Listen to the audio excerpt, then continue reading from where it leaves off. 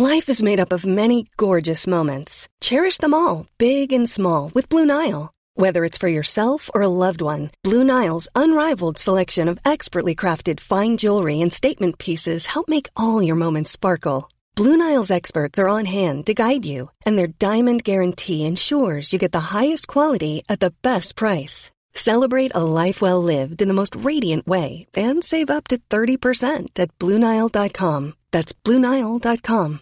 Hey, I'm Ryan Reynolds. At Mint Mobile, we like to do the opposite of what Big Wireless does. They charge you a lot, we charge you a little. So naturally, when they announced they'd be raising their prices due to inflation, we decided to deflate our prices due to not hating you. That's right. We're cutting the price of Mint Unlimited from $30 a month to just $15 a month. Give it a try at mintmobile.com/switch. $45 up front for 3 months plus taxes and fees. Promo rate for new customers for limited time. Unlimited more than 40 gigabytes per month. Slows full terms at mintmobile.com.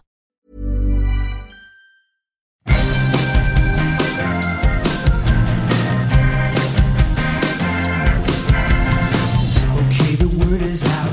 They're gonna talk about the VOD and the silver screen. Kevin and Tom and Joe know all there is to know, from masterpieces to deep fried tacos. And if the movie sucks, you might hear them say, there's no telling where the guys will take you. Get ready for a spoiler. Won't say it twice, cause we already warned you. Better watch out, it's gonna ruin the plot. Real spoilers.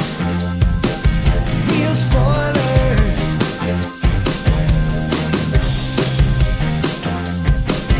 Real spoilers. Broadcasting from the O'Keefe Institute for Advanced Film Snarkitude. This is Real Spoilers, episode 702, Jaws. Things look different here. Did he redecorate? Tom's much better at doing those intros. I will give you that. You'd think that after all the Patreon episodes that I could figure that stuff out, but I can't. You're all thrown off now. I know. Obviously, Tom has decided to go on vacation, so I have to step in and do the little intro. Hope it's not too bad. Sorry, Tom. Well, Tom's out to sea, so he what is. better That's movie true. to That's cover? true. It's funny. Well, we'll get into it. All right. Yeah. Don't forget, rate, review, subscribe, all that good stuff. Tom will do the double League of Show Shares when he gets back. And don't forget, go to facebook.com/Real Spoilers to join the page. And then don't forget about the group, the League of Show Shares. Obviously, you know all that good stuff. Let's go around the table real quick. This is Kevin. This is Joe. And we are joined by our special guest, Matt Reedy. Hello, this is Matt Reedy. who I think is pretty funny. Kevin and I are both on video, and Matt has informed us he is not video appropriate. I can put it on, but I'm in a dingy basement. We don't share the video. It's not like the video is going to be used. So you say. It's That's pretty. It's okay. Matt. Don't feel bad. I'm also in a basement. So yeah. But Joe's always camera ready. Sometimes I'm wearing a shirt. Sometimes I'm not wearing pants. Well, it depends. I thought you usually Donald Duck it. Isn't that how it works? That's exactly how I do it. That's how I did it last week. My wife said, "Did you record in your underwear?" I was like, "Yeah." What are they? They're looking at my shoulders. Knew. Yeah, I'm not going to stand up and just walk around. So there wasn't really a lot coming out this week. One thing that I don't think we've ever covered on this show is the original summer blockbuster, and I think it's probably one of it's one of my top 5 favorite movies of all time. I think it's pretty well revered all over. And we decided to do Jaws. Yay. Yay. But who better to bring onto the show That is than exactly right. Our newfound resident Jaws expert. Who knew? Matt Reedy. I wouldn't say I was an expert, but I will say I have watched this movie more times than any other movie. Do you think you've bought it more than any other movie? No. I think I've only bought it a couple times. That's Terminator 2. Okay. Terminator 2 automatically gets the win for most releases. Now on DVD. Now on Superbit DVD. No. I just mean like how many times have you bought it? Oh, right? yeah. I've bought Back to the Future the most. Oh, No. I just presumed everybody has bought T2. I mean, T2 has the most releases, I swear, of home video. Remember? No. Like DVD, Superbit DVD. Blu-ray special edition. I think Army of Darkness has like the record. I mean, they were putting Really? out. I think because different companies were getting the rights to it, they just kept putting them out over and over. There's a lot. I know that. I mean, I have the Boomstick edition signed by Bruce Campbell. I've got a DVD, another DVD of it. I think I have a VHS of it. And then there was the ones that I had was like the one that looked like it was in a paper bag. Yeah, that's the Boomstick edition. Yeah. I think I had Bruce sign that one. back to the Jaws DVD. One thing I found funny, I saw I think at Walmart. It was a Jaws DVD box set of movies 2 through 4. Not all of them, just 2 through 4. That's a Joe special right there. That's Psycho right, 2 that's through right. 4, Jaws 2 through 4. Okay, now wait a second. Psycho 2 through 4 are good movies. I know it sounds crazy. It shouldn't make sense, but 1 through 4 are really good movies. But I've never seen the other Jaws. I presume those are good movies also, right? You would be wrong. Oh. You've never seen any of the other ones? No. 2 Wow. isn't bad. Like 2 is basically just a retread of 1. Yeah. 3 is bonkers, and then I 4, saw that one. I saw that one in the theater when it was in 3D. Oh, Jaws 3D? Yeah. It With was Dennis Quaid. It's really bad. Really bad. Have you ever seen Jaws 19 or whatever that is? Oh, you mean like from Back to the Future too? Yeah. That's Jaws 3 has Dennis Quaid and Leah Thompson, Okay. Yeah. I think. And Louis Gossett Jr. And Louis Gossett Jr., yeah. And then Okay. Jaws 4 is Mario Van Peebles. Yeah. Michael Caine. Yeah, Michael Right. Caine, that's right. That's his summer house. That's how he bought that. That's right, that's Yeah. right. I know we're not talking about the sequels, and I don't think we ever will probably on this show. Never say never, but probably Misbegotten not. sequels could work. It could work. Yeah. So my question is, please tell me the plot line just real quick. Are they children of Bruce? Like, how do they connect to these movies? So 2 is we're back with the Brodies, and they're back on the island. Somehow the mayor from part 1 is still the mayor in part 2. I don't know how that guy got reelected. Right. But Kind of undermines the whole thing, but okay. very much so. And I think it is almost just a retread of 1. Well, it's more like they think Brody's crazy. They think, they don't Yes. believe him. He's just, shell-shocked and thinks everything is a shark. Because until he it really didn't- is a shark. Because, nobody on that island lived through the attack where a shark killed numerous Right, people. 4 people, 5 Right. people. Jaws 3 is kind of Jaws 3 is a shark gets trapped at SeaWorld and then dies. But it's one of Brody's sons works at SeaWorld. Yeah, Dennis Quaid plays the oldest Brody child grown up, and he's So, working at SeaWorld. a little bit of a flash forward there. A little bit, yeah. And then, so the shark dies at SeaWorld, and the mother of said shark comes back for revenge on the No people way. at SeaWorld. I think that's right. Okay. And then Jaws 4 is Helen Brody. Jaws 4 is straight up like the shark is after the Brodies because Yeah, it's Mike, bonkers. It's like the shark is literally following them and picking them off one by one. The youngest Brody child ends up becoming a cop on Amity and is killed by a shark. And On then Christmas, by the way. It's in the winter. The shark is Nice. they have to go somewhere warm because Amity's not warm at Christmas. So they're like in the Bahamas and the shark follows No them to the Bahamas. Way. Yes. Yeah.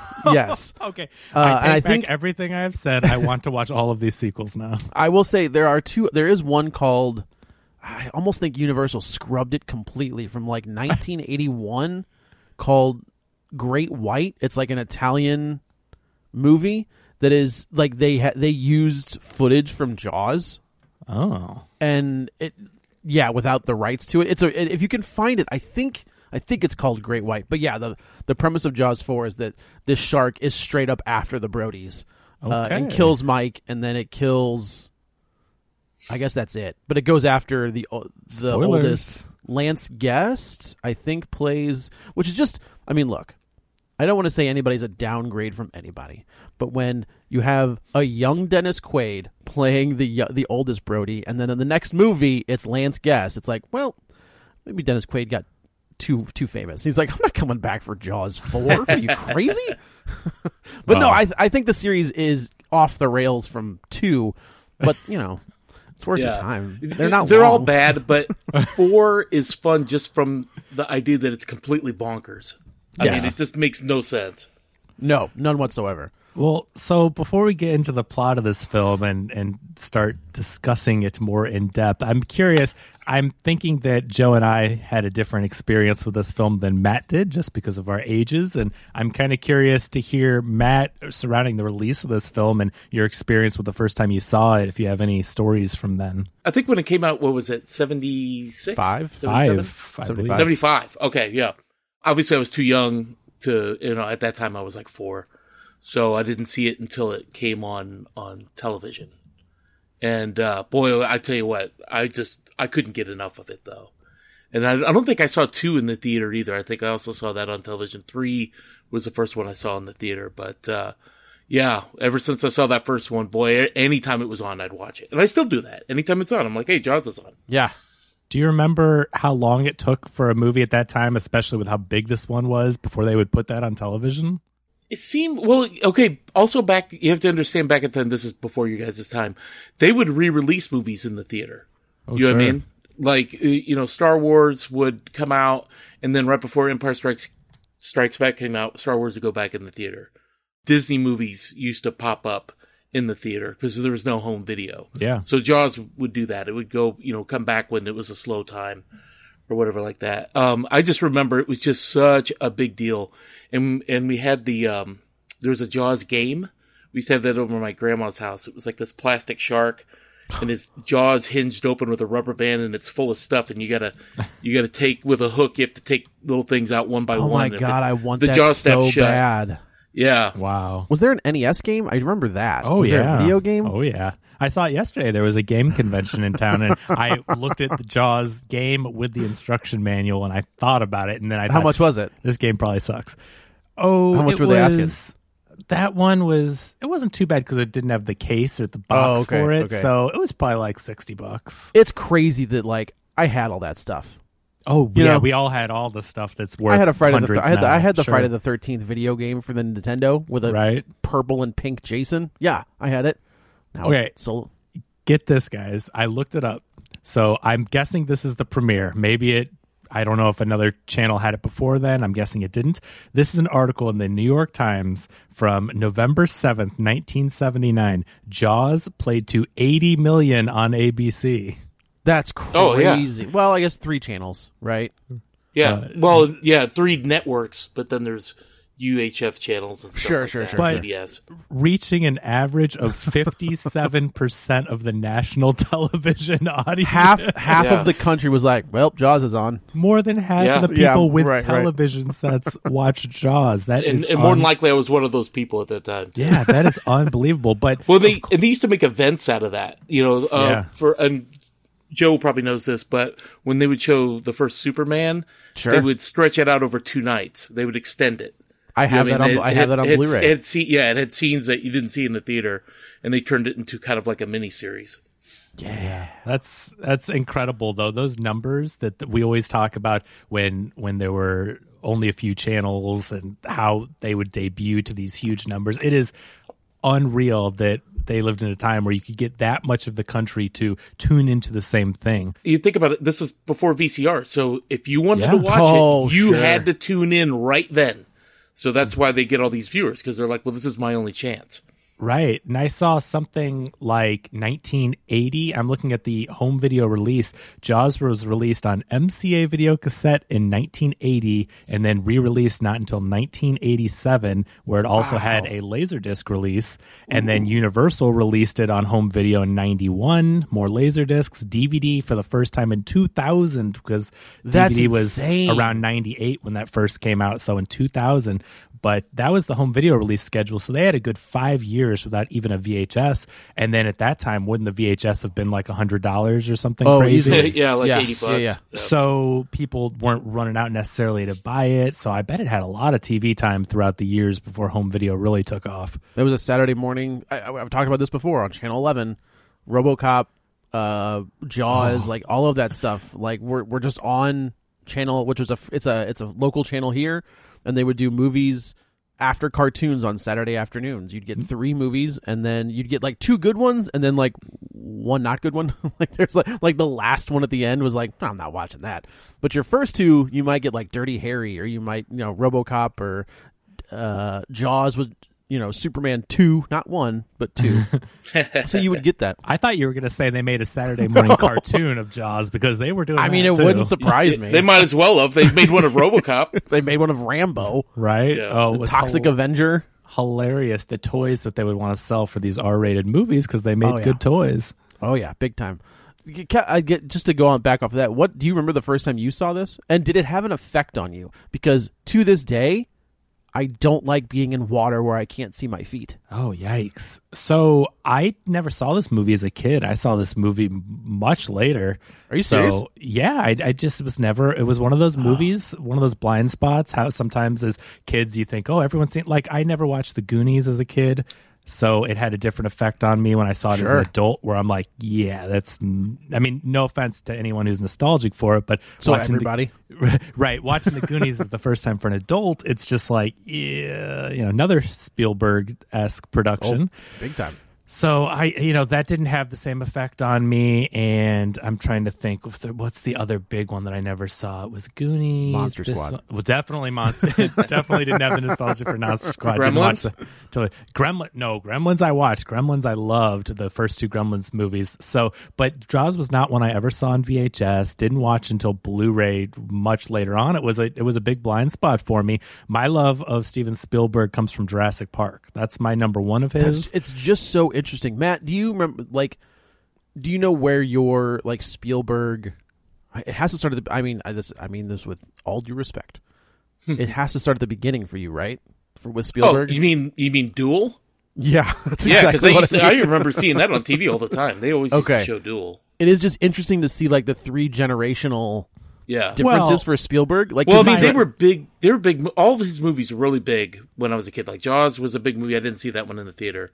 But Raiders, oh my God, that was a huge movie. You saw that. E.T., you couldn't escape that. That was everywhere. Well, yeah, just to clarify, my first Spielberg was E.T. I just mean that a lot of people say, oh, Jaws is such a masterpiece and it's my favorite and all this. But I fell in love with Jurassic Park with it being released later. But yeah, E.T. was certainly the first Spielberg I saw and had that on VHS with the green flip cover over the tape spot, all that good stuff. But yeah, so Jaws escaped me for a long time, and when I finally saw it for the first time, I was like, yeah, this movie's great. I really see what people love about it and what they talk about it. Would I rate it higher than Jurassic Park? I would not. I don't think, my gosh. No, I think Jurassic Park is a masterpiece. It's so good. It's just so good. And while I really, really like Jaws, I think it's well written. There's great performances, really good cast in it. But having watched them in the reverse order, so again, I think it's hard with nostalgia because Jaws came out and had so much life before Jurassic Park, and people like Matt could watch it on TV over and over, and Joe, you saw it on home video or however you are going to tell us that you saw it, and then you see Jurassic Park and you're like, this is great, but you don't have the built-in nostalgia. So I think it's hard to judge things in retrospect like that. But I'm just saying, having fallen in love with Jurassic Park since I was a kid, going back and watch Jaws, I don't go, oh, this is way better. I mean, it just... They're similar movies as far as being chased by dinosaurs, chased by shark. But, oh my gosh, just the complexities of what they have to do. Not that this one isn't impressive, and we'll get into some of the underwater photography and such, but the complexities, the scale and scope of Jurassic Park and the animatronics, instead of just one shark that would hardly work. Look at all the dinosaurs they had to build and the Stan Winston Put those dinosaurs puppets. in salt water and let's see if they work. Well, they put one in a ton of water and it hardly worked. But I really appreciate and respect Jurassic Park. So again, not a knock on Jaws, and we're going to get into it. But just from where I came from, I don't think seeing them in the reverse order, it didn't bump Jurassic Park out. I am flabbergasted, and I say that because I think this is to your point, Kevin. To me, this is a perfect movie. There's nothing you can change. There's nothing. I think that you are invested in every single character. Quint is one of the greatest characters ever. Robert Shaw is so good in this role. He is amazing, I think phenomenal. Brody is. the quintessential like dad. No, he's and- Brody. Quint's the other guy. No, I know that. But like and there are pieces of this book that I'm glad that they took out. Like there's a whole piece of this book where Hooper is having an affair with Helen Brody. Oh, why? And like it's in the book. Like maybe that's just how Block wrote the book, and I'm glad that they took that out. There's another part with the mayor owes money to loan sharks or something like that. Oh my gosh! Is there really? Yeah, something like that, something weird like that. And then the only other big change I can remember, I read that book when I was a kid, but the only other big change I can remember is Hooper gets killed. Yes, Hooper like Brody's dies. the only survivor at the end. Yeah. Okay, that's interesting. How for the when movie, he's in the shark cage, he gets bitten in half. That's interesting. So for the movie, they tried to put a little bit of a bow on it there, and Hooper is such a good character. Dreyfuss so great, is hilarious in the role. He adds such a fun element to things that are going on in these serious situations. He's got such a snark, but like the snark is like, I'm smarter than you and you're a moron, but you still are kind of like, but when he's talking to like the mayor, and the mayor's like, we're gonna do it, like that whole scene where at the sign they're standing outside at the sign in front of the billboard, where he's just like, I don't know why we're having this discussion, and he's just laughing at the mayor. He's like, this is on you, man. Like, I'm out of here. But he is right, like the mayor is dumb, so I don't Yes. take it in a way where some characters think they're smarter or whatever. It's like, no, he is. The mayor is not smart and selfish, and obviously doing all this for the wrong reasons. And yeah, I agree. I love the way that Dreyfuss plays it. It is a really fun role. So I'm glad they had him live. Unfortunately, they had him live to not show up in any sequels. Right? He's not in those sequels. Oh, so. No. I think this is peak. Well, this is right before like peak Dreyfuss. Yeah. Like I think this is kind of like his career kind of takes off from here. And he had Close Encounters right after this. It was like a 1-2. Yeah, and they weren't going to get him back. They barely got Roy Scheider back for 2. Yeah. Roy Scheider did a movie called Blue Steel, I think, so that he couldn't do 3. Like he scheduled it strategically, so they're like, "We're doing Jaws 3." He's like, "Nope, sorry, I'm over here doing this helicopter movie. Can't you do mean it." Blue Thunder? Blue Thunder. Yeah, I was going to say, is that the Derek Zoolander biopic? I think there is one. No, it's pretty bad. It's like a super helicopter thing. The helicopter's the shark. Yeah, and they're just like, "Just get Roy Scheider," and he was like, "Okay, as long as I don't do that Jaws 3." I do think that the casting. Oh, it's so good. The casting is so good in this movie. It really is. Those three, the Hooper, Brody, and Quint, are phenomenal, and their moments together they share. But I also wanted to say, watching the film and then thinking about Jurassic Park, it's like, well, yeah, they got Spielberg to do Jurassic Park. Sure. With all the dinosaurs hunting the people. It's in hindsight, it's the perfect choice, knowing what he did with this movie and how he could magnify that and put it onto a bigger scale. So we've talked about Spielberg definitely has a look to his movie, and maybe not as much anymore, but he, for a long time, you could look at a movie and just the way he moves the camera and the way like scenes look like, oh, this is a Spielberg movie. And you know what it is too, though? You know what I think you have to give credit to? John Williams. For sure. Oh, when you put Spielberg's camera work, like in this movie, for instance, where I never have really appreciated the Jaws score because when I watched it before, I wasn't really thinking about that. But there's more to it than that theme. All we think about is the theme, but when they're out to sea, the score by John Williams is really evocative about the horrors of being out on the water and not knowing where the shark is and all those little things and the happier moments and the quiet moments. So I was listening more for the score on this rewatch, and I had only seen it a couple times before, but I was paying attention to those little things. Part of it was the camera work, but then I was watching it while that score was playing, and I go, that's what feels like Spielberg, is the John Williams score with the way he moves the camera. And then sometimes the light, the way that the camera will pass by and light will be shining a certain way or go behind an object and the light is covered and then revealed. The way he moves the camera like that, I think that's all is that perfect Spielberg-esque imagery. You know what's kind of amazing about the score is I can't think of any other that you know exactly what it is with 2 notes. That's true. No, I mean, all it needs is that dun dun, and then you know exactly what it is. You can have nothing else, and you know exactly what it is. If you cut out, I mean, maybe the beginning of the Halloween score is close.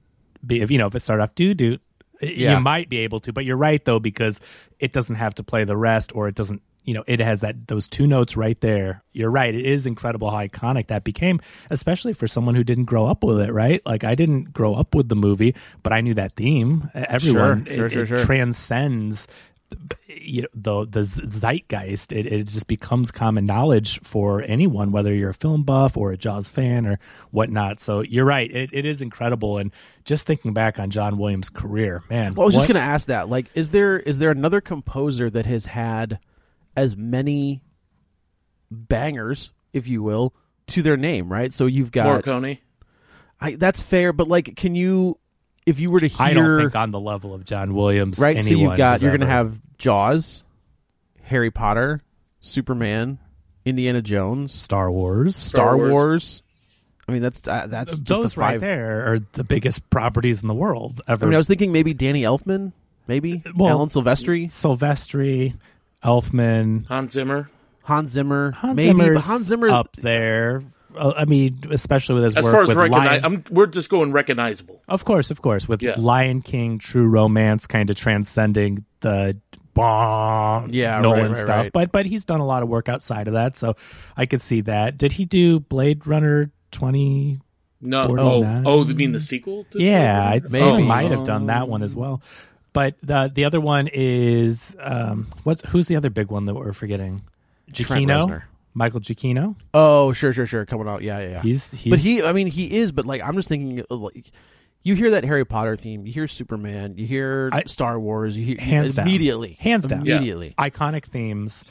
Elfman, I think, is on his. I think Elfman's number 2 on his tails because of Batman, because of Spider-Man, Beetlejuice. Those are also iconic themes. But you're right, like the Justice League. Zack Snyder's The Justice League. Yeah. There are composers that have done great, phenomenal work. Like the others, I mean, Silvestri with Back to the Future, but he doesn't have. Can I tell you that I many. thought that was John Williams up until like 10 years ago? Sure, right? Yeah, I had no idea. Somebody was like, "That's not John Williams." I'm like, "What are you talking about?" Because you just John naturally Williams. assume it's a Spielberg movie. Spielberg. It must be John Williams. That's exactly it. Spielberg production, and it Right. has that. It does have that little.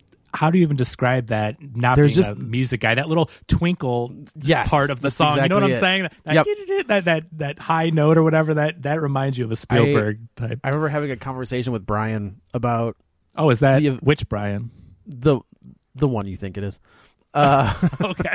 About the Avengers theme and how when in Avengers 1 that theme wasn't that impressive. It was fine. It was good, right? But by the time you get to Endgame and they hit you with portals, which is the name of like when everybody starts showing back up and they're gonna and like that theme is incredible. Yeah, and that's Like, Silvestri. It is Silvestri. Yeah, that's. But yeah, the fact that it was like from part 1, you're like, all right, it's doable. Well, But because then they get to it's the nostalgia. It's the Rocky theme. They've planted it. Right. They've used it so much where when you first heard it, it was fine. It was serviceable. It was a good theme. Right. But now they've planted it in these different movies, and then by the time you get to Endgame, it has payoff. Just like in Creed, when you hear the Rocky theme, they don't hit you with it right for about away. 2 seconds. But there's payoff to it. Yeah, right.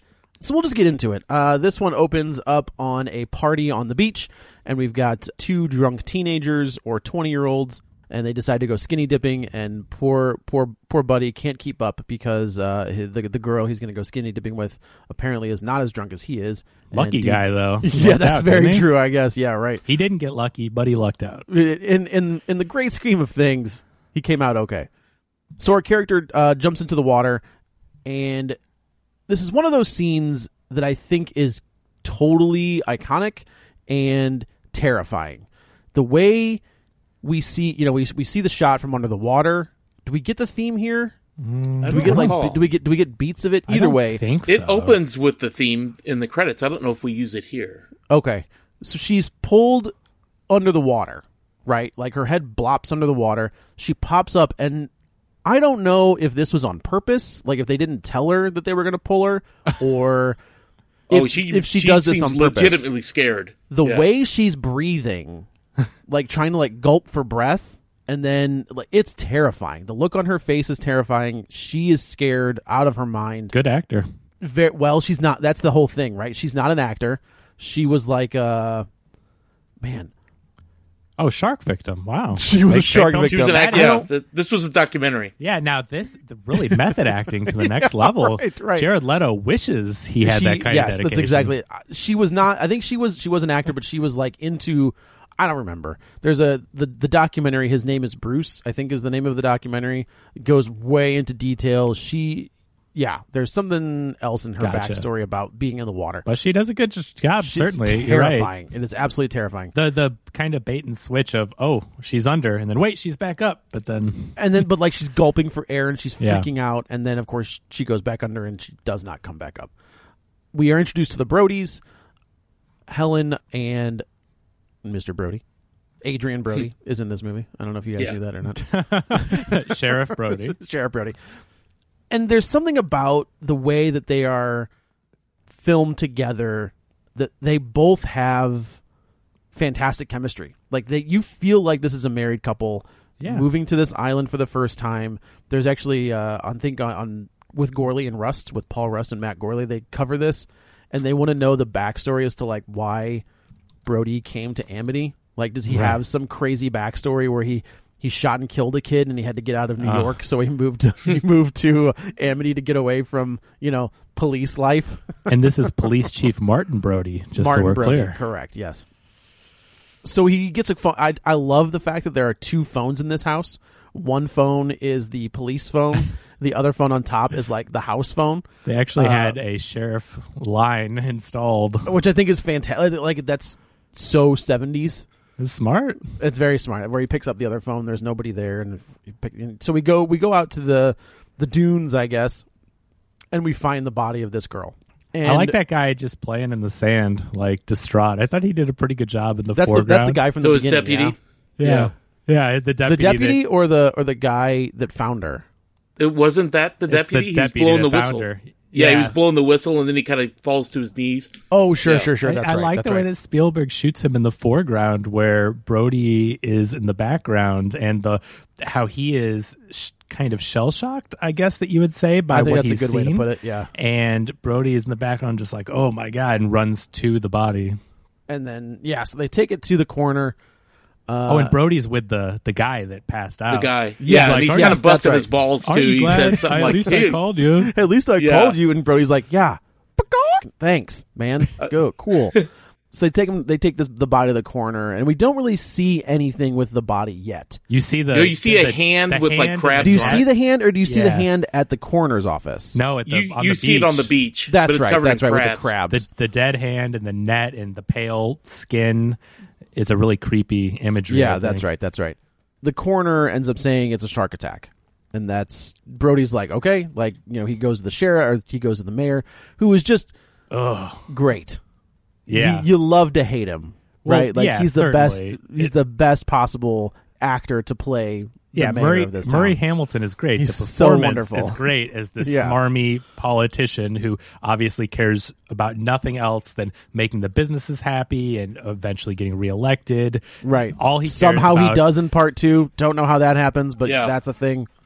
The Another town's thing so great small. about him Yeah. is that blazer with the anchors on it. Oh, perfect. It's so great. I always think of that Bruce Campbell played this character in Cloudy with a Chance of Meatballs.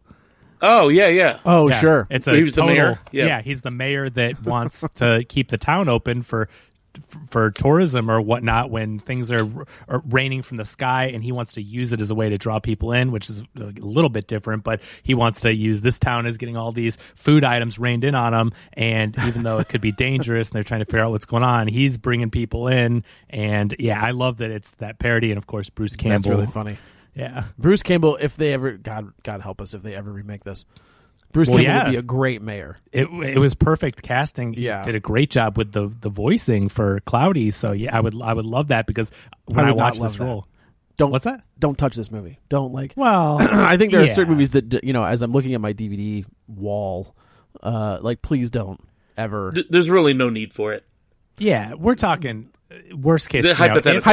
If they remade Hypothetically. it, he would be great. But yeah, they Yes. don't need to. No. But Brody is a big city cop, right? We are led to from New believe York. he's from New York. So he doesn't have. I'm not going to say he doesn't have doesn't have a small town mind.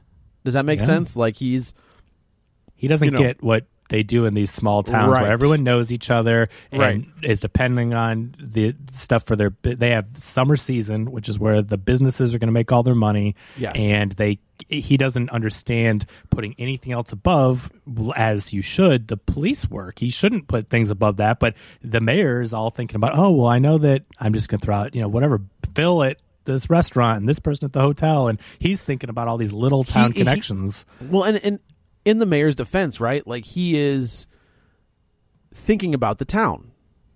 If we close these beaches and we tell everybody there was a shark attack, our summer season is effed.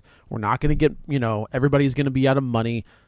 So in the first one, you're kind of like, maybe, maybe. He's thinking about the town, as in he's not totally doing it for selfish reasons, except for when we get getting to the second reelected and such. I mean, it's still selfish, but yes, he is trying to make sure that the whole town doesn't shut down and businesses aren't out of money and all that. But he's doing it at the expense of human life and clearly ignoring the signs, because he gets the coroner to say it wasn't a shark attack, it was propeller. I hate that scene. I love that scene because the coroner is such a scumbag. Right. He's like, I didn't say that. And you're just like, what? Yes, you did. It's so infuriating because the mayor got to him, got him to change his mind, where Brody is like, you told me it was, and he's like, I'm mistaken. No, you weren't mistaken. It's so smarmy and so gross that they would do that, and just to keep the beaches open. And so the mayor does that multiple times. After the first time, okay, he wants to write it off. Let's not panic. It's a one-off thing. Okay, maybe. But after the Kittner boy dies, that's inexcusable, and I feel so bad for the mom or for Brody, really, because Brody wanted to shut it down. It's not his fault. But when Mrs. Kittner comes up to him and smacks him and says all that, it's like, he's not smack the mayor. Scene. It's not him. They're pointing the finger at the new guy and the cop who didn't shut it down, but he had no choice. It is a great representation of politics. Yeah. Right? Like the mayor says, do it. It backfires. They're like, well, the sheriff didn't do what he was supposed to do. And so it's a great look at, maybe not small politics in general, or even just work, right? Like how many times have your boss has told you to do something and you're just like, that's not a good idea. And then it's not a good idea. And then they come back to you. But if it goes well, who gets the credit? Absolutely. And Scheider, his performance throughout the entire film is great, but especially in this scene, you can see how hurt he is in his face. And then the following scene when he's talking to his wife, you can see how distraught he is over this, because he was upset with the first death of the woman who died. Right. And so to have that kind of guilt that comes later on when all the people go into the water the next day, and like we said, the Kittner boy is out there in the water. And is this real quick before? Does the scene with him going over, with Brody going through the shark book, and then Helen coming in and talking to him, is that after the Kittner boys attacked, or is that before? I think that's the scene that Matt would be able to tell you. I think that's after. Is it? I'm trying to remember. It was the only reason I ask is because there's I was thinking of it is after, because she said something about he's mad about the son being in the boat, and she says he'll probably never get in the water again after today. Meaning this whole little scene right here, I think. I just watched Poltergeist again for in a little bit, and there's a scene in that where Craig T. Nelson and the woman who plays his wife, Jo Beth Williams, are sitting in their bed, and they're both smoking weed, and they're people, right? They're just two people who are married, who love each other, and they're just having this conversation. That seems very natural, and of course, Spielberg may or may not have directed most of Poltergeist, but we don't, so there's the scene agree, here. The scenes between the two of them are really, really good, and I especially like that one when she's in his lap and he's distraught, and she says, "You want to fool around? You want to get drunk and fool around?" He's like, It feels so natural between the two of them. That's the scene where it really clicked for me. Like, this is a real married couple. It feels like it. But I also like that there's the scene where the kid's in the boat, and he's like, get out of the boat, and she's like, just let him be. And then she looks at the picture of the shark attacking the boat, and she's like, you get out of that boat right now. Like, it's just there's comedic beats that I think are that aren't forced. They're There natural. are. They're natural comedic beats that I think are wonderful. And I like how she backs up Brody. She's like, "Listen to your father." Right. Yeah. So yeah, we go to the beach. People are swimming, and Brody doesn't really want his kids to get in the water. And then the Kittner boy, I think this is a good interaction where he's like, "Can I just go out for a little bit longer?" And she's like, "Put some sunscreen on your face and go." And the kid runs out with the bright yellow flotation device, gets out in the water. Also, I'm just kind of curious as to how far out are these kids going? Right, because you get the underwater scenes where it shows them they're all treading water. And Yeah. if How it's deep supposed to is be that from water? the shark's point of view, look at the size of the shark. I was thinking. And if he's that low underneath of him, it must be like a sheer drop off. You walk 3 foot off the beach and it just goes down into a trench. Right, that's exactly Yeah, it. I think Also, so. they were out there treading water for a long time. Long that's time. That's pretty tiring. Oh yeah, and look at how whenever someone gets attacked and they blow the whistle and get everyone back, it takes them a minute to swim Yeah. back. Well, what's great about that scene on the beach is he's focused at looking at the water, and he's got all these people yakking in his ear bugging the him, whole time. bugging him. This is where you get the. It's so stressful. Is this JJ's production company? Oh, What? Bad Hat Harry? Bad Hat Harry. Oh, that's Yeah. where it comes from. Yeah, Yeah. That's Okay. some Yeah, bad the It's old guy. guy. JJ though. It's JJ though, right? That's whose it is. Well, he's bad robot. No, I think it's Bryan Singer. Oh, Ooh. Yeah. Oh, yikes. No, yeah. No, Bad Robot is- that's right, that's right. JJ's. That's You're one right. Bad It Hat, is Harry. Bryan Singer. That's why we don't hear that Yikes, anymore. yeah. Yeah. So that, which I think is great. The guy's wearing the goofy hat, and to your point, this is a great scene where Brody's trying to look out into the water, and people keep bugging him, and then out of the corner, I'm trying to think. Was this Do you that, see it that from- do you shot see it with from- the zoom in background? Oh, that's thing? great, isn't it? It's so such great, a cool but shot. but do you see it from Brody's point of view, or do you see it happening? I'm trying to think. You see It it Either cuts way- back and forth. You talk about you see point of view of the shark coming up to the flotation device with the kid Right, on it. right. You see him screaming, and I then think you that's s- when it does the zoom. And then you see On it him. you see everything happening in the water. Right, and other kids are screaming, and then you see kind of like a fountain of blood. And Yes. Yeah. I That think is- my. Whoa. Oh my gosh, the blood that they use in this movie, especially like you said, the fountain of blood on the Kittner Yeah. boy, is so crazy, and I can see how that would be absolutely terrifying, especially at this time when you're not Oh, seeing a man. ton of stuff like that. Nope. And And a PG movie, right? Like this is a PG movie, which is bonkers. Oh, Spielberg. Hey, what's he gonna do? There was no. I know, there's no but- PG-13, and it didn't raise to the PG. level of rated R. Well, it would have. There's a scene in a second that they had to cut because it was going to get a rated R rating. That's what I mean, though. Spielberg, the man responsible for the PG-13, For the PG-13, with all his yeah, antics. right.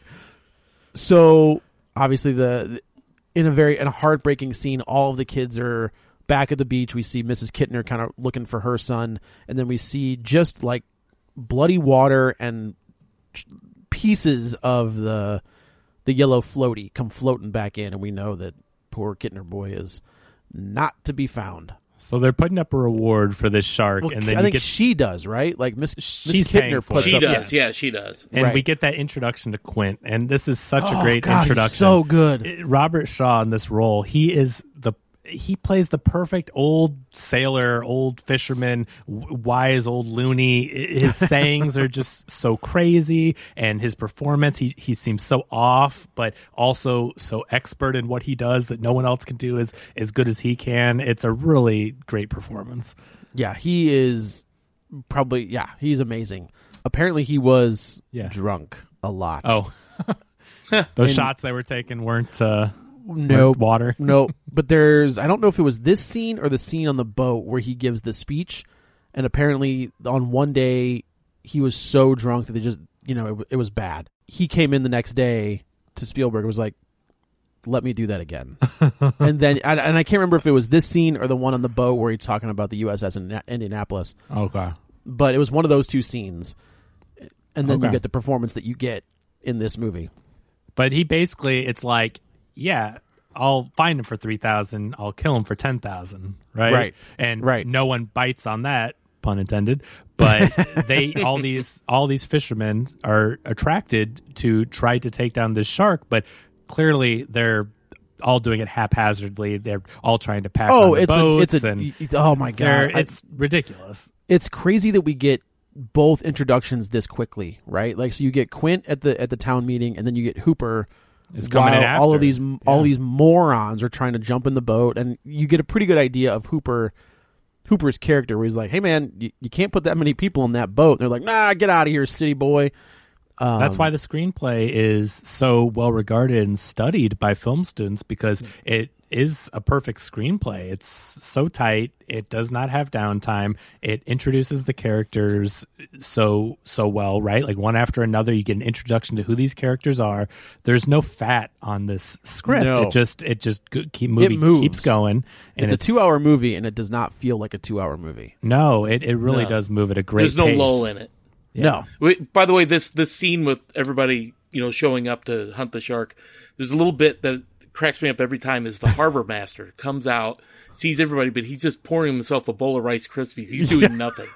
That's his job. He's the harbor master. He should be controlling all this, and he's just sitting there smoking a corncob pipe and eating breakfast. There's that guy, and then there's the deputy, where Brody's like, "Get out there and do something. These are your people." He's like, "No, they're not. They're from Rhode Island or Massachusetts. Like, these aren't my people." Yeah, it's great. And there's nobody doing what they should do except for Brody. And Brody is the new guy in town. So he has so little power, even though he's the sheriff, but the respect is what he lacks from people. And so they're kind of just walking all over him and doing their thing. And then we get the scene where the guys on the dock are trying to get Bruce, and he swims away with the dock. And then that's Godzilla. Godzilla 98 is what I thought about when I saw that. But the iconography, the way that the terror that is struck into you when you see the dock coming back, that is such a great visual for not seeing the shark, but knowing the dock is attached to him, and it goes out and it comes back in as the guy's trying to swim to safety. I thought that was one of the most stressful moments. And they use that later with the barrels. You don't have to see the shark. You know where it's there because you see the barrels moving. But that's the ingenuity of, to me, that's one of the things I love about like 70s and 80s filmmaking is you have these ideas, right? Like the idea was, we're going to show this shark as much as we can. We're going to build this massive mechanical shark. It works in a pool. And as soon as we put it in salt water, that shark says, "Nope, I'm not working." So they have to MacGyver it. They have to figure out a way to get this shark to work. And I think if you see this shark as much as they wanted to, this movie isn't as effective. Right, you lose all the tension. It's not as good. They lucked into it, and it really is amazing, because if you would have seen the shark right away, it wouldn't have mattered. It would have been just another monster movie. But they build up the tension and the horror of what you don't see, and you imagine, how big is this thing? It's doing all this crazy stuff. We never see it. And this scene is tense because you just see a dock and you see a guy swimming for his life, and it's getting closer and closer. All of that is terrifying and effective. So it's amazing how he lucked out with the shark not working, because when you do see it, it's like, crap, there it is. Yeah, right. So, of course, all of these townsfolk, they think they've caught the shark. They string it up. It's one of my I use this to this day when they're asking what kind of shark it is, and Hooper's like, "Oh, it's a tiger shark," and the guy turns around and goes, "A what?" Like I love that. It's such a great 2-second bit that is just fantastic.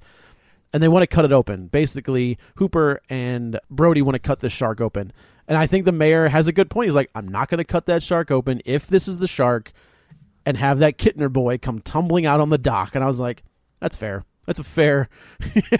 As a human being, I'm like, that's a fair thing if to not want to happen. Really thinks, if he actually believes that, he wants that to be and wants people to think it is. But does he really think that's Maybe, but I think it's a legitimate reason. Yeah, I think he really wanted that to be the shark, and in his mind, that was a pretty big shark, so it made sense, I guess. Okay. We find out that it's not the shark. No. Brody has Hooper over for dinner, and they go cut the shark open. Hooper's a marine biologist from Ocean Institute. Oceanographic Institute. Okay, so he's the expert that Brody has called in to study these things. So he's a great character because he gets the science part of it right. He knows the animals. He knows the ocean. He does have some sailing experience, so he can at least help out with the boat later. And he's a really good character to... Brody is obviously great and he wants to go kill this shark, but he doesn't have the skills. And we didn't mention he's afraid of water. You're terrified of water. So he's not exactly the perfect person to go, even though he wants to kill the shark. So you get a really good team up here of a scientist who understands the water, the sheriff who wants to protect people and kill the shark, and then eventually we'll get to Quint, who is an expert hunter. And he's a wackadoo. Well, that part, Yes. yeah. So they realize that the shark is not the right one. They find hunks of fish. They find license plates. That scene, you're like, oh, even though you can't smell it, the way that it Dreyfuss smells awful. performs it as he's trying to cut open. It reminded me of cutting open the Tauntaun in Empire. Very similar. The way he Very cut, similar. I'm thinking like, oh, is there some kind of homage here? Either way, but maybe. I mean, that would make sense, right? He cuts it open, and you just see his reaction. And when when the water and the foamy water spills out, and he goes, "Ugh!" Like, I don't know, I smelt it somehow, and it was really a great performance to put you there. Like, this is gross, right? So they go out. They go out. He's a night. They think that the Jaws is a night hunter. So they go out where they think he's going to be. They end up finding an abandoned boat, and Hooper decides in his infinite wisdom to go into the water at night. I was like, that's Ben Gardner's boat. It's Ben Gardner's boat, who is a character I think we see early in the movie. I think we see him somewhere. I'm sure we do. Earlier. Yeah. Well, in that scene at the harbor when everybody says he's amongst that. Yeah. And this scene is Terrifying? horrific. It is. It's out of a horror movie. It is. This is so gross and so scary. When you see the dead body, Hooper just goes down to investigate. He wants to basically find evidence. It's not a body. Well, yeah, his head's sticking out of the hole. I always think of this as just the head. Oh, his body's in there. I don't think it's just the head, that's true. That's true. It's a great scare. He's going down to examine the bite marks, and he ends up finding a tooth, which he loses when he gets scared. But he's just going to. He needs to start taping things to his hands because every time he gets scared, he drops something. But good lord. Yeah. But that's the thing, right? He's a scientist. He's not a hunter. He's not a. Right. He's a researcher. He doesn't deal in these. He's looking at the aftermath of things. He's not dealing with the in the action. So it's great because he's a great character. He's a good person. He's knowledgeable. But man, when it comes to doing this stuff, and he eventually he gets some strength later on, but it's still he's not perfect at it, right? So like that's why the three of them together make such a great team because they work as a unit with all their specialties. Yeah, exactly. But seeing that head though, that gross head with like seaweed coming out of the eye socket, ugh. There's a worm. Is it a worm? Okay. Yeah. I couldn't tell if it was like one of those little plants or whatever, but okay. It was gross. Whatever it was waving in the water is the dead body, yeah. So Brody and Hooper go back to the mayor. They're like, look, this is not the shark. We've got this thing out there. We have to close the beaches. Oh, but do you have the tooth? Because they're like, okay, this is something that cracks me up about that scene. He doesn't have the tooth, but they have Ben Gardner's boat with his corpse in it. Isn't that better proof than a tooth? Well, I think it is, but the mayor is basically like trying to find any reason he can to. Right. This is that scene that I was talking about where they're at the front of the Amityville, or not Amityville, Amity sign. With the shark, the fin on it and all that good stuff. Yeah, he's looking for any excuse to ignore them, even though they're both like, no, we've seen it. We've seen the damage. We've seen the tooth. We clearly know 2 people have died. That shark is still out there. Is it 3 at this point? Has the guy that was next to the kids in the pond died at this point? No, that's next. That's next. Okay. So, Well, technically 3. You've got the girl, then you've got the Kittner boy, and then Ben Gardner. Ben Gardner. Oh, so true. Ben Gardner. so far. Yeah, and then especially, he knows that. And also, if you want to count the dog, Pippet. Oh, Pippet. Yeah, poor Pippet. Rest in peace. Rest in peace. So we go to the beach. But the mayor's more concerned about the graffiti on the sign. That's the point. Yes, where it's like, you dude, find them, you string them up by their boots. Dude, and I was like, by their Buster Browns. By their Buster Browns. Yeah. Oh, he has a great line too, where he says to Dreyfuss, he goes, "You'd like to prove that, wouldn't you? Get your name in the National Geographic." Yeah, that's true. I forgot he said that. That's right. So we go to the beach. I think this is fantastic, where nobody's going in the water, and this is the weird part, right? So the sheriff is worried. Not the sheriff. The mayor is worried about closing the beaches, and Brody acquiesces, and they don't close the beaches. The beaches are open. People just aren't getting in the water, and it's like, why? Why does it matter if people get in the water? So he walks up to like one of the old patrons of the town. He's like, "Why aren't you getting in the water?" And the guy's like, "No, I just put sunscreen on." Yeah. I don't know. He's like, "Why don't you go ahead and go out there?" And it's like, why does it matter if they're in the water? Who cares? The beaches are open.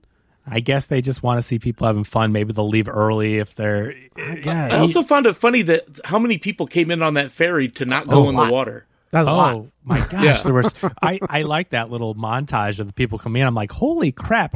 Is a little town like that really going to get that much tourism? It just seemed like maybe it so did back many then, people, right? Yeah, Like, it was a spot. yeah, summer I don't know. area in that part of the country. Yeah. I guess I was like, wow, that is a ton for a little town. By the way, the couple that he goes to and says, "Take your kids out in the water" type thing. Here's something I find really odd about the movie. Look at the differences. Most of the adults are really old, and they The have little ages, kids. yeah. Yeah. And this is across the board. Mrs. Kittner looks old. The Yeah. Brodies, maybe that they're on the bubble, but there's a lot of them. Most of the parents seem The really Brody, old. the Martin Brody looks old. That's what I think. Helen Brody looks like. She could be the mother of two. Yeah. two boys, They're like- probably the most normal. Well, I shouldn't say it's I think normal to Brody young looks a little parents. bit old. I think Brody may have. Yeah, but I was funny. I was talking to Tom about this because I watched a video about people were basically saying, why do people look so old in the olden days? Like, some of these people aren't as old as you even think they are, and it has to do with the way they dress. And now, so far removed from it, we know that's how old people dress, but younger people that was just the way they dressed, and they never changed throughout the years. It's a really interesting thing, and it also has to do with medicine and the stuff people eat. There's a lot of that as well, but I get what you're saying. They do look old, but I bet you some of them aren't as old. That's what a younger or middle-aged person That's looked probably like true, back yeah. then. And it's a really weird mind trick. There's a whole YouTube video on it. I need to find it because I was going to send it to Tom too. But there's someone that did basically an analysis on that and showed how people would dress. Like, when they were in their 20s, they would dress like we would think an old person would dress, but they were only 20. And they never stopped sure. dressing like a quote-unquote old person would dress. And, they never changed their style of clothes with the times. And so when you look back, they automatically, there's something subconsciously like, oh, they're old, but not back then they weren't. Yeah. That's interesting. Well, everybody, you're right, Matt. There is not a single young person to be seen, with the exception of like Brody's cop buddy. Yeah, Right? he's Like probably the the two- youngest like- guy on the island. Youngest He adult. has to be. Maybe He they're has to- all, maybe the grandparents are watching their kids for the maybe, summer. It's all their yeah, right. grandparents. So once people on the beach see people go out into the water, everybody floods the water, and we've got helicopters over, we've got lifeguards, we've got boats. Here's the other thing: why don't they just put up like "Don't go past this line"? You know what I mean? Yeah, I mean, I don't know. That's kind of hard to do with a huge beach, and I don't know. But they had it. Like the scene when we see everybody gets basically there's two kids who, if I were these kids' parents, I would have been livid. Oh man! At this point, when they are floating around with the shark and they freak everybody out, and old people are getting trampled, and people holding babies are getting run over while people are trying to get out of the water. And they're lucky they didn't get shot. They've got Yeah, 20 no guns joke. drawn on them. Here's another thing. They're about the same, close to age as the Kittner boy. That's probably somebody they went to school with. I Yeah. know. Now they're making a that's joke even out of the whole crazier. Oh, those you could tell that there was like the cool group of kids, and the Kittner boy was on the He outskirts of It that. definitely was not. So- But we should say that the Brody boys want to get in the water. I guess the youngest one doesn't, which I think is that's a really good head fake where you Yeah. think the youngest is in the boat as well, but we just see him later like playing in the sand.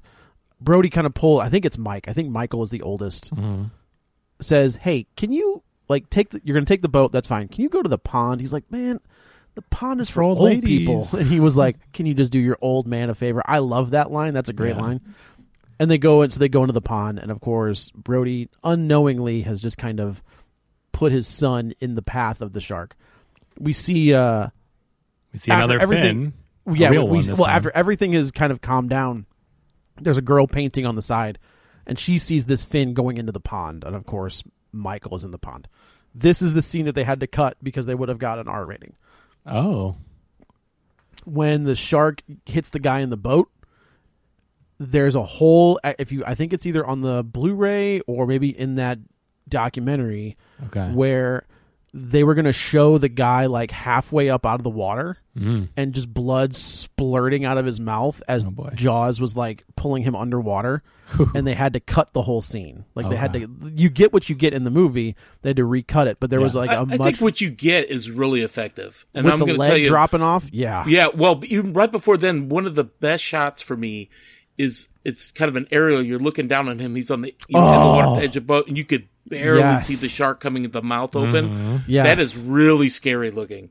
Yeah. It's the Jaws is almost like rotated onto his side. Yeah. And he takes a chomp out of this guy in the boat, and you see the guy's leg kind of just float to the bottom of the boat. And I do like that when they pull. It's interesting because Jaws gets his little snack, and then he takes off. He's like, "I'm good." Yeah, I mean the shock on Michael's face because the shark's coming right for him, but he's already eaten, so he goes past him. He's been fed, but he was so close to being killed. I would be in shock too if that thing swam past me. But I do like that when they're pulling Michael out of the water, they make sure to show you that Michael has both of his legs. No, that is the great. You're right. Yeah. That camera angle that they start with his arms and pan down to his legs is such. I was like, oh, that's slick. Purposeful, great shot because you're thinking, oh my god, did he get bit? Don't worry, the kid is okay. So we go to the hospital and Michael's okay. He's just in shock. He gets to watch TV, so that's good. Yeah. And also his mom's going to bring him his toy cards and coffee ice cream. Yeah. Oh, it's coffee flavor. I thought he wanted coffee. That's what I thought he wanted too. He wanted coffee flavored ice cream. You want ice cream? Okay. Coffee. Okay. Oh, okay, I get it. Okay. That makes more sense. I thought he did say I want. He's like coffee. Got it. Yeah, that was so weird. Okay, thank you. I used to love that. That was my favorite flavor as a kid, coffee ice cream. Are you serious? Before I drank coffee, I loved that flavor. Yeah. Here's what's funny. I don't like coffee, but I do like coffee flavored ice cream. Isn't that interesting? I don't think I've ever had coffee flavored ice cream. They don't sell it as much anymore. I don't hardly ever see it on a menu anywhere, but as a kid, I would always ask for coffee ice cream. Weird. I know. So go to the hospital. Man, this is where the mayor finally acquiesces and is like, if I were Brody, I'd have knocked him out. Oh yeah, he almost got his own family killed. Brody has so much composure in this moment where he's like, sign it. Yeah, he brings the paper. Sign the paper. Sign this thing. You're yeah. going to give Quint the $10,000. He's like, well, I don't know. And even the fact that the mayor still is like, I don't know. He's like stroking his face. He's like, what do we do? Blah, blah, blah. He's like, sign it. Yeah, he's sign not the paper. Asking. Brody is telling him. He's still being a weasel because he says, my kids were on that beach too. You know, trying to I'm a victim too. I'm a victim of yourself. Yes, that's exactly. That's a great point, Matt. What better commentary is there on politics today than it's not real until it affects me. I'm going to sign all these anti-whatever bills. You fill in the blank. It doesn't matter. But then, all of a sudden, when it affects my kids or whatever it is, okay, or my family, I support this now. When it's a different story voted altogether. Against it 20 times, it's such. This is 1975. Even when it was released, maybe this was 2 years earlier when it was written or whatever, and it still holds true today. Of it doesn't seem real until it affects me, and that's. That was the one thing I wanted to say. You know that the screenwriter's in this movie. No, where? He plays the guy that runs the paper. Oh, really? Yeah, that's the screenwriter. Now, you mean the Gottlieb, same guy that I think is his did name. The book? No. The screenwriter for Jaws for the movie. Well, he the wrote author the of the book screenplay is too. in the movie too. No, I think that's Peter Benchley wrote the book and the screenplay. Co-wrote the screenplay. And so it's the co-writer. Okay, Gottlieb is like the guy who runs the paper. Who is Benchley in the movie, Matt? I don't know. I don't remember. I know he's in it, but he's I in can't there somewhere. Okay, yeah. So they go to Quint, and this is just like this reintroduction of Quint. Yeah, I think is just fantastic. That is haunted shark museum.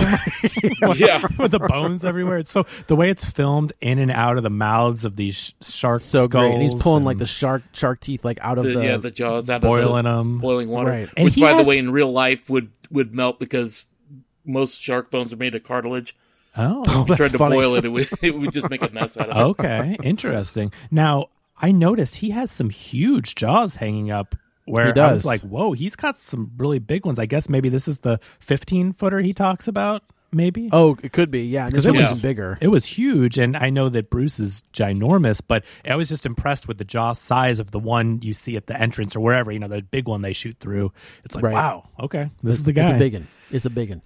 So he agrees to do it, and he kind of agrees to let Hooper and Brody go with him. He doesn't really want them to go, but he doesn't have a realizes choice. he realizes that the only way to get this money is to let them go with him. This is Brody's mission or whatever. And it is now. He's like, I'm going to end this now. I do like where he kind of calls Quint a city boy, and he's like, I don't need this blue collar working bullshit from this guy. Like I think that's when you get the three of them together, and they're all on the same page, right? And they're not antagonizing each other, and they're just with each other. I think it's like when they're singing that song and they finally get on the same page. But like even when they're on the boat and they're Quint is yelling at Hooper to do things on the boat, and Hooper's not being his normal snark, but he's with Quint and he's doing everything. Well, it's really fun. I think once they get to the boat, it's so good. Yeah, it's great on the boat, but they're also at odds.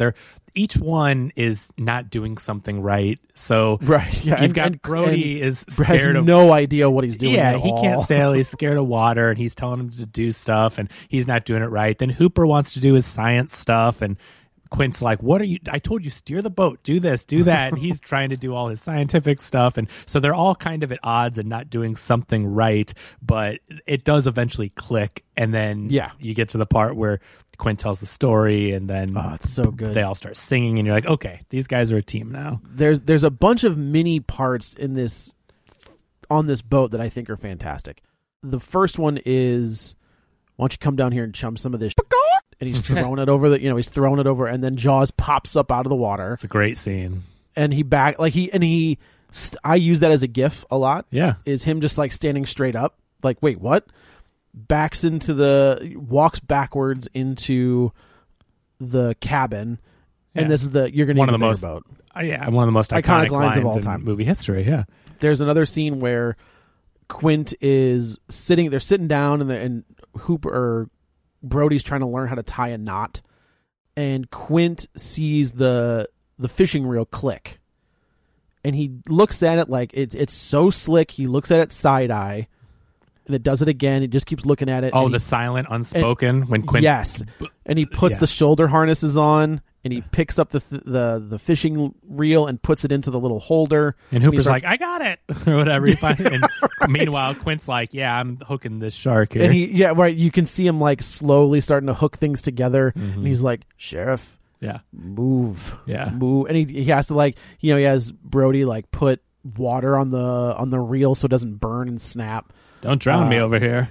That's it's so many good lines. Great. And the interactions between them. I love that, where he's just like, all right, get behind me. He's telling him what to do. He's trying to direct him, and I love the unspokenness, but then I also love the teamwork here, and it's such a tense moment because you're like, oh my god, does he have it? And they're doubting him, right?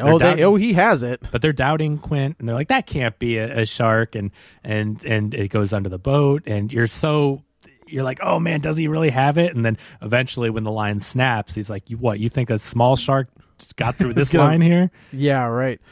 So they figure out that like if we shoot him with these barrels, he can't go underwater. Like the barrels are too heavy, he'll be fine. Well, again, because they can't show the shark, this is a brilliant way to show you where the shark is. And a brilliant way to show you how big and strong this what he theorizes is a few tons, 25-foot long shark can do. He's dragging 1, 2, eventually 3 barrels underwater. 3 barrels underwater, and they didn't think 1 would be possible or how long you would go under. It wouldn't be long. So their only option at this point, they feel, is to put Hooper in a shark cage. And I do love that Brody's like, he's going to destroy. What are you talking about? Well, this is a terrible idea. Well, we should say Jaws has destroyed the ship at this point. I mean, if we're jumping ahead, the ship is almost the engine is blowing out. They can't even move anywhere. They're out of options. Yeah, it was the salt water got in the engine. Okay. It blew up. But we're all the kind of smoke. jumping way ahead. Yeah, on this, I did want to mention one thing. You said so many great scenes on the boat. One I really like is the Quint and Hooper comparing scars, battle wounds. Yeah, but there's a great scene where Brody lifts up his shirt and looks at an appendix scar on his side and kind of changes his mind, kind of puts his shirt back down. I was wondering. He wants to join in, but he knows that an appendix scar isn't really a great What if it's not an appendix scar? What if it's a gunshot wound? Oh, maybe. Oh, yeah. I didn't even think about that. And he doesn't want to have that conversation. That's why he's in Amity. Oh, I never thought about that. That's pretty good. I don't know. I'm totally I'm totally guessing, but the theory that I've heard is that he took a gunshot wound, and that's why he left New York was to get out of police work and take an easier life in Amity. Those are both good reads. I like that. Yeah. I wasn't sure because I noticed that moment where he lifted it and didn't say anything like you wanted to join, and I couldn't think of it. And I like both those explanations. I like it. That's a great moment though, because that's when they finally bond. Quint and Hooper at odds the entire time until they're sharing injuries, and then Quint's laughing and joking, and I'll whatever your leg, and you'll. Here's this. I'll drink to my leg. Yeah. I'll drink to mine. You drink to yours. Yeah, that's the first time you see them actually getting along, and they're starting to become friends and get on the same page. It's a nice moment. Yeah, it is. And then what else, Matt? What else before we get to the other stuff on the boat? Oh, another thing on the boat, and this is just a great shot, is every time they've got to go to the front, they've got to shimmy along the side. Yeah. Mm-hmm. He'll show one of the shoes slipping. Oh, and to me, sure. it's great because it's like, wow, you could fall right off the edge of that boat any moment. Yeah, the tension, especially when it comes to Brody, who's scared of water. You keep thinking, oh my God, is he going to slip? Nope. Chekhov's shoes. That's right. So Hooper has, I don't know what it is. Basically, I guess poison. I guess that's what it is. And he cannot get it. He's got this needle, but he can't get it through the hide of the shark. So what he has to do is, his theory is I can get it if I can get to the inside of his mouth, I can get it in there. Right. And the only way they could do that is to put him into the shark cage. And at this point, again, they're out of options because I'm fairly positive. Matt, tell me if this isn't correct, but I'm pretty sure this is when Quint is running the boat at full steam and the engine's all blown out. Yeah. And they even told him not to do it, and he's blowing him off. And then they're trying to get him to drown himself is what they're trying to do. They're trying to get him into shallow water. Yeah. Right. Exactly. And Quint is Ahab. He's he's transfixed on. This is his white whale, and he's trying to he's blinded by the hunt and trying to get this shark. And so, he's full steam ahead, and clearly it's going to blow out the engines. It eventually does. So now they're kind of just floating there, and he doesn't apologize. He doesn't say it, but you just see the look on Quint's face, and he's like, so tell me about this cage. You really think this stuff will work? And it's like, tell me how this science stuff works. He can't admit defeat, but he's like, he finally gives in to Hooper. Okay, tell me. And he's dressed, right? Like he's got his jacket on, he's got his hat on. He looks like a sober version of Quint, where he's just like, oh, okay. And at this point, doesn't he give the other guys life jackets? No, that's when the boat was sinking. Okay. Oh, but maybe that was no, at that point. I can't remember. It is. Because the boat's almost. I mean, it's waterlogged. It can't move, and I think he's at this point. He's like, "Here's the life jackets." I like that. It's all those subtle body language actions that are Quint admitting defeat because he's in control. He thinks he's the best of the best. He's going to get this shark, no problems, no worries. And then he tries everything. And then finally, once his hubris gets the best of him, you see him just start acquiescing a little bit, starts handing out the life jackets, asking Hooper. Right. And then, of course, he doesn't keep one for himself because he made the line. He said the line earlier, he'd never put on a life jacket again. Exactly. Sure. He hands them out and doesn't put one on, which is a nice visual callback. So they put Hooper into the shark cage, which is just bonkers. There's no way. There's no way I would go into that water in a cage. There's no way. I've seen videos where that does not work out. It's very scary. It's very scary. Where the sharks can crash and bite those things apart. There's one that's terrifying, a real life video. This is probably years back now, but of course you can find it somewhere where the person narrowly escapes, like the cage is destroyed. You see a camera underwater and they're in there and they somehow the shark takes the cage and they narrowly escape it, and you're just terrified for them. And the people on the boat are like, "Oh my God, it's gone!" And they think the guy is dead. And then I searched for shark attack on Google last night when I was doing some show prep, and apparently I didn't even watch it, but apparently it was 3 days old. There was some crazy video of a shark getting the cage. So I don't know. It happens again. The point is that cage is not going to protect you. Nope. From these huge sharks. All the time. Maybe from a smaller shark. Yeah, maybe little sharks, but not this sumbitch. Yeah, You know. Oh, by the way, speaking of scale, if I have one complaint in this movie, which I consider to be perfect, is during the scene where he's in the cage, the scale of the shark seems to change. It does. They use actual footage of a shark at one point. Yeah. And it doesn't match the thing. And then when it gets caught on the top of the cage, Yeah. it's, before you can see it's almost the length of the entire boat.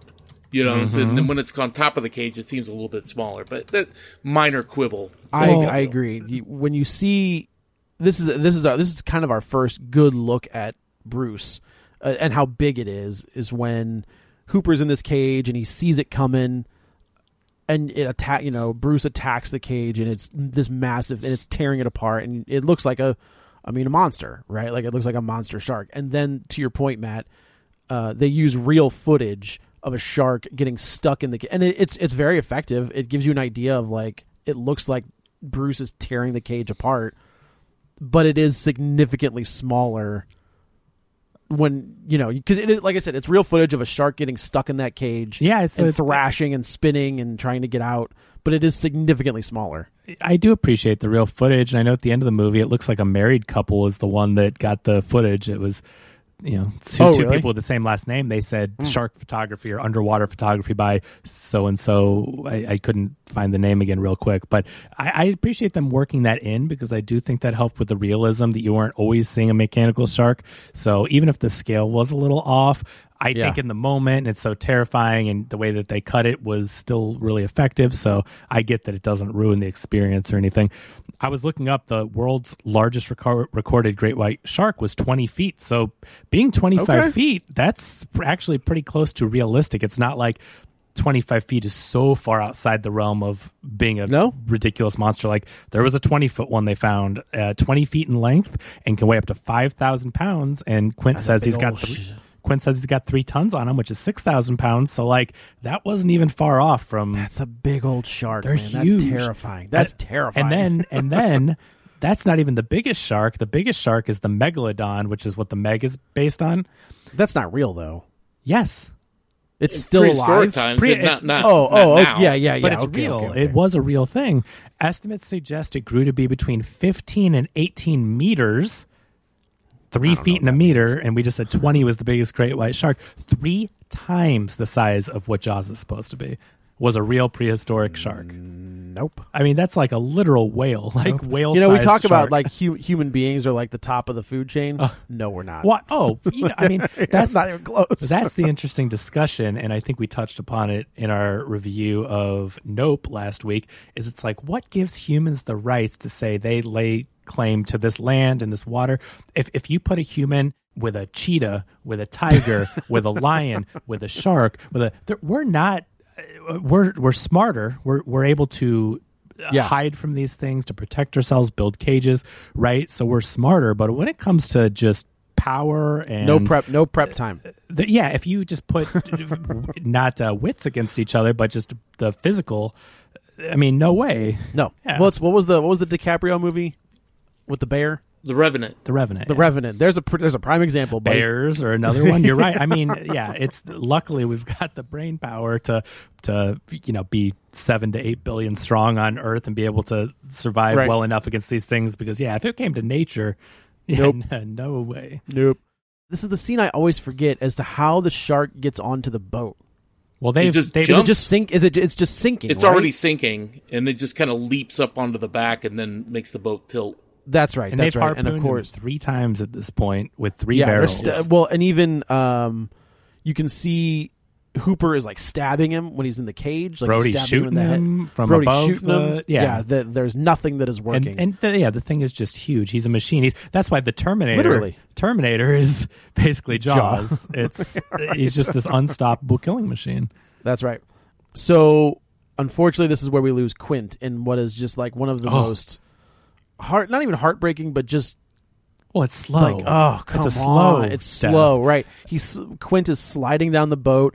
Jaws is on the boat, and Quint is like using his feet to like try to kick him off, and he misses once, and that's all it takes. And his foot goes into Jaws' mouth and chomps down, just swallows him up to his midsection, and then and then chomps down even more. And the blood coming out of his mouth when he chops his midsection. The sound effect of like the crunch. This is where I can't believe it's not R. This part where they did leave in. The fact that this was they're like with the guy in the boat, they're like, no, take that part out. But you can leave this part of Quint getting chewed up in. That's fine. Which is obvious. Quint does get a couple good licks in. Yeah. This is where he grabs the machete that he had left on the side of the boat earlier, and he's kind of stabbing at Bruce a little, and then for whatever good that did. Chekhov's machete. That's right. Should have got him in the eye. That probably would have. That's what I'm saying. Go for the eyeballs. Yep. Oh, that just reminds me of that good scene when he's talking about all you see is his beady little eyes and like a doll's eye. You know what it reminded me of? Such Halloween. A good speech. What's that? Oh yeah, the speech when about Loomis gives a speech about he didn't have a child's eyes, he had the devil's eyes. So Brody is now on his own, and we know, of course, talk about Chekhov's air tank. Well, that's good. That's a smart setup. That's a smart setup. When he's just got these air tanks for diving, and he said, "Oh, be careful, they'll explode," and that gives Brody the idea later on.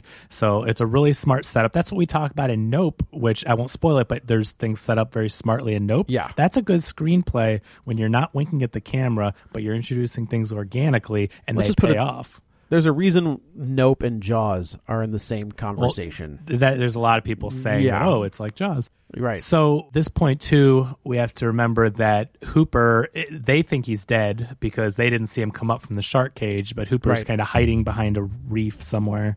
Smart. What are you gonna get do? Yourself in a spot where that giant shark can't get in. The boat is sinking. Only the crow's nest is basically above water. Just a brilliant shot. Quint has now been killed. Is gone. So, I do like that when we see Bruce's teeth, like he's got like flesh and like muck like on his teeth still. Yeah. So Brody is laying down. He's got this bare bones rifle, and he knows that this tank is inside the mouth of Bruce. Yeah, he throws it in there. He's waiting to get the shot. And I do think it's crazy. I'm like, stop wasting your bullets. Like, what are you shooting at? You're not even trying to hit anything. He's only got so many chances because the boat's about to sink, so he's going to be in water. So he's trying as much as he can. But I love that they give him the kill line. Smile, you son of a... And of course, they give him, by the way, they give him a different one in 2. Oh, they really? do. Yeah. Yeah, it's almost it's right.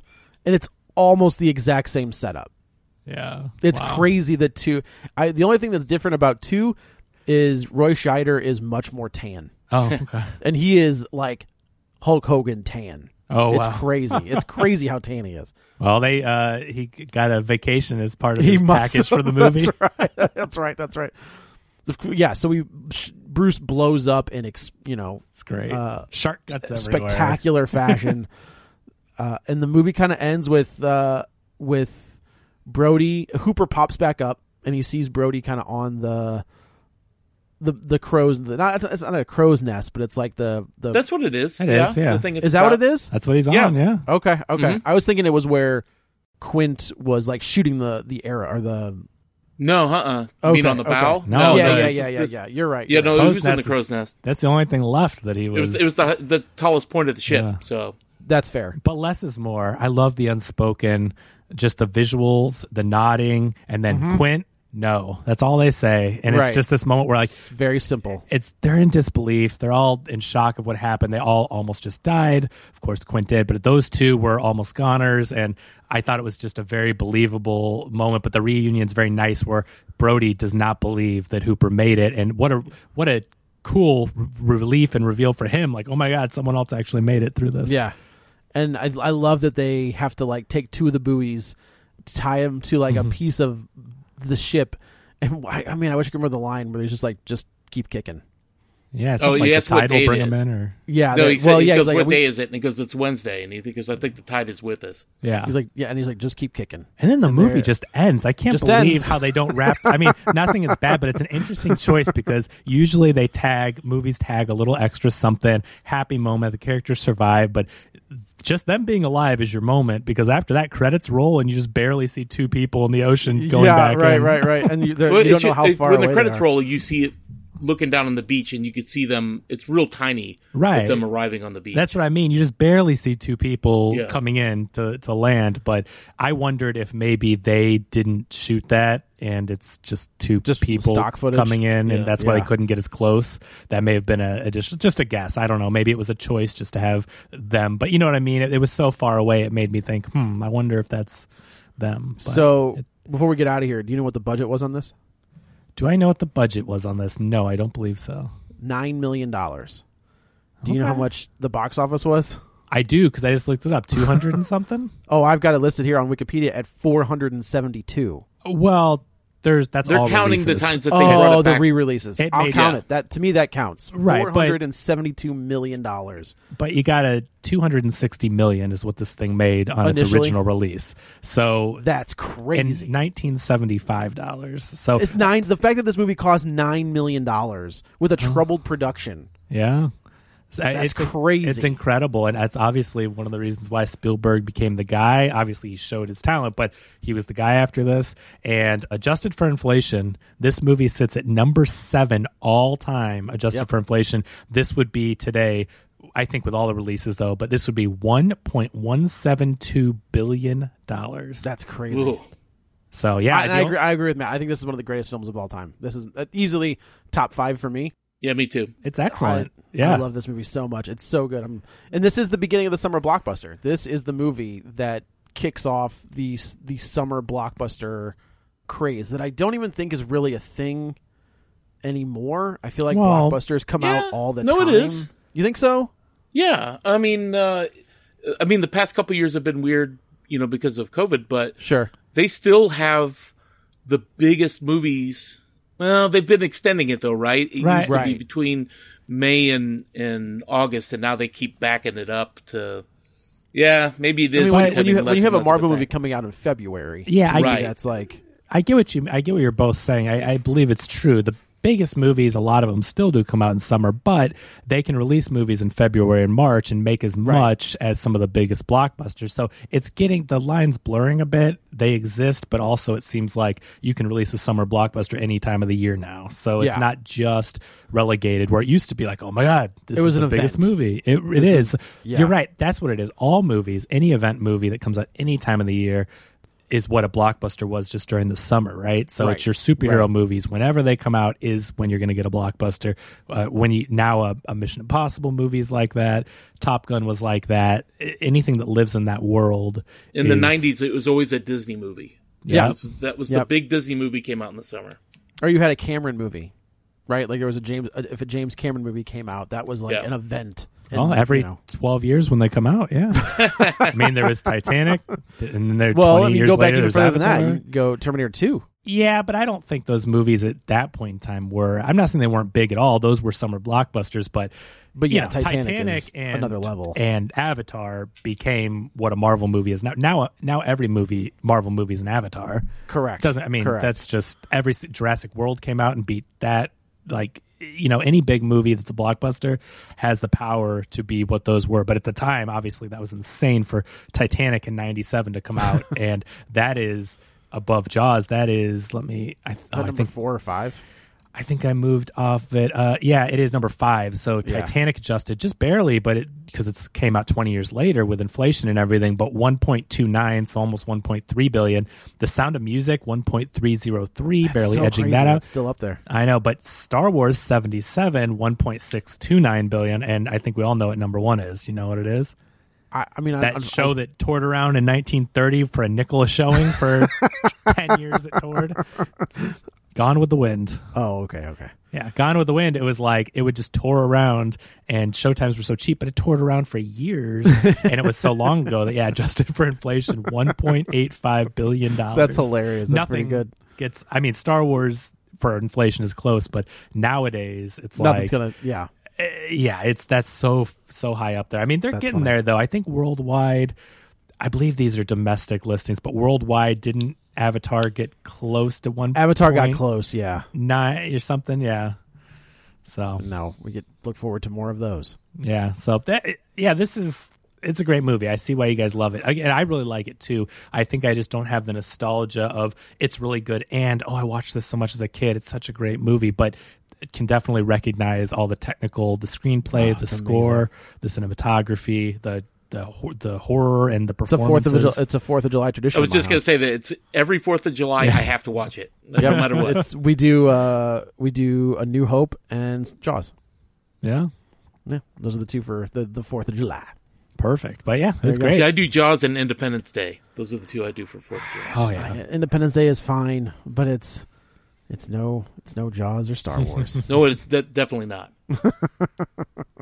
So all right, so we're gonna wrap it up. Once again, let's go around the table. People can tell them where to find each other. This is Kevin. You can follow me on Twitter at Kevin R. Brackett. This is Joe. You can follow me on the Twitter as well at Joey Butts, BUTTS21. Matt, where can the kids find you? You can find me on Instagram at MattReedy219. Do you have any Jaws artwork? Oh, I got tons. Yes, I thought so. Oh, yeah. I got one. It's like a continuing series where I've done one. I started it with drawing Bruce, but wearing the mayor's oh my jacket. God, that's and so good. I've been slowly but surely going through all the characters in the movie. That's fantastic. That's amazing. If you guys haven't seen it yet, I mean, Matt's been on several times and he's a great guest, but he's such a great artist. You really have to check out his stuff on Instagram. And oh, thank you. Oh, really? Yeah, I love your work. He designed the League of Show Shares chicken logo, so definitely check out his stuff, and you will not be upset. He's got all the nerdy pop culture stuff that he does his artwork, and your brother is a great artist too. He does shirts that end up in Hot Topic all the time. Oh right? yeah, he's got his own line in Hot Topic. Yeah, something in the Reedy blood with artistry. One of the things I didn't mention at the top is our Patreon. Patreon.com/real spoilers. Go there. You can, for $5 a month, you can get all kinds of extra content. Kevin, Matt Basler, and I are actually currently going through the Evil Dead series. So Evil Dead 1 and Evil Dead 2 might be up. Evil Dead 1 for sure is up. $5 a month. There's all kinds of good stuff over on that Patreon. Yeah, I joined just because I wanted to listen to the Batman animated series ones that you guys did. Yeah. Oh man, that's awesome. Yeah. Those are old. Well, yeah, thank you. And there's fun stuff on there, and more coming. I'll just give a little sneak preview here. We haven't decided on this yet, but I was thinking maybe some of the old Review STL podcasts might end up on the Patreon. Man, Review STL kind of predates Real Spoilers, and we did a bunch of series on there that we used to record before we would do Real Spoilers. Yeah, and so we have holy shite, baseball movies, and we would do like certain types of movies and talk about our favorite ones. And so there may be some. You meet Blake, Steve Matt, Kelly, and Steve. Blake and Matt. Yeah, Matt Black. Okay. It was a different Matty crew. Blackie. Yeah, exactly. Before Dan and Tom would roll in to record, we did it with a different crew of a couple of us. And so anyway, those might make, because I just rediscovered them on old hard drives because they're 10 years old now. So you might get some extra. There's going to be a lot of stuff that we'll try to drop on there when we can, and then all the new stuff. So indeed. So there you go. Bye. That's on Patreon. Spoiler for us? Yeah, this is a Patreon. No, come on, give us a spoiler. Oh my gosh, I wasn't prepared. See, this is what happens when Tom isn't here. Spoil Jaws 4. Michael Caine lives at the end. Get ready for a spoiler. Won't say it twice, cause we already warned you. Better watch out, it's gonna ruin the plot. Real spoilers. Real spoilers.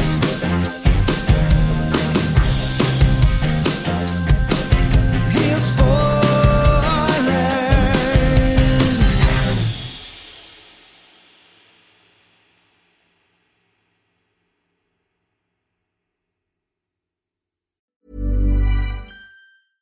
Spin your passion into a business with Shopify and break sales records with the world's best converting checkout. Let's hear that one more time. The world's best converting checkout. Shopify's legendary checkout makes it easier for customers to shop on your website, across social media, and everywhere in between. Now that's music to your ears. Any way you spin it, you can be a smash hit with Shopify. Start your $1 a month trial today at shopify.com/records.